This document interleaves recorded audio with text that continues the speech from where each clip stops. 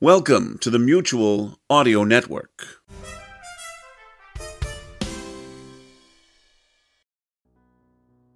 Hey there, and welcome to another Sunday Showcase. I'm your host today, Jack Ward.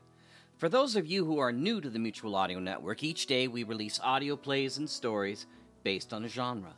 Monday Matinee is old-time radio recreations, live theater, and classics. Tuesday is for horror audio drama.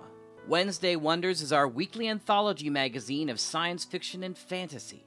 Thursday Thrillers is all about adventure, mystery, crime, and noir tales. Friday Follies is, as the name suggests, audio comedy. Saturday Story Circle brings fun, fairy tales, and audio cartoons for kids and the whole family. And today, Sunday Showcase is about brand new releases from the United Artists of Audio Drama. And this week is a doozy. We begin with the penultimate feature from the Sonic Summer Stock Playhouse, the summer hiatus show, The Sonic Society, where producers from all walks of the audio drama world get to play with old-time scripts and make their own recreations.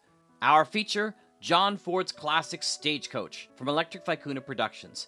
After that, John Bell returns from an unexpected trip and realizes he's not in the Bat Free anymore.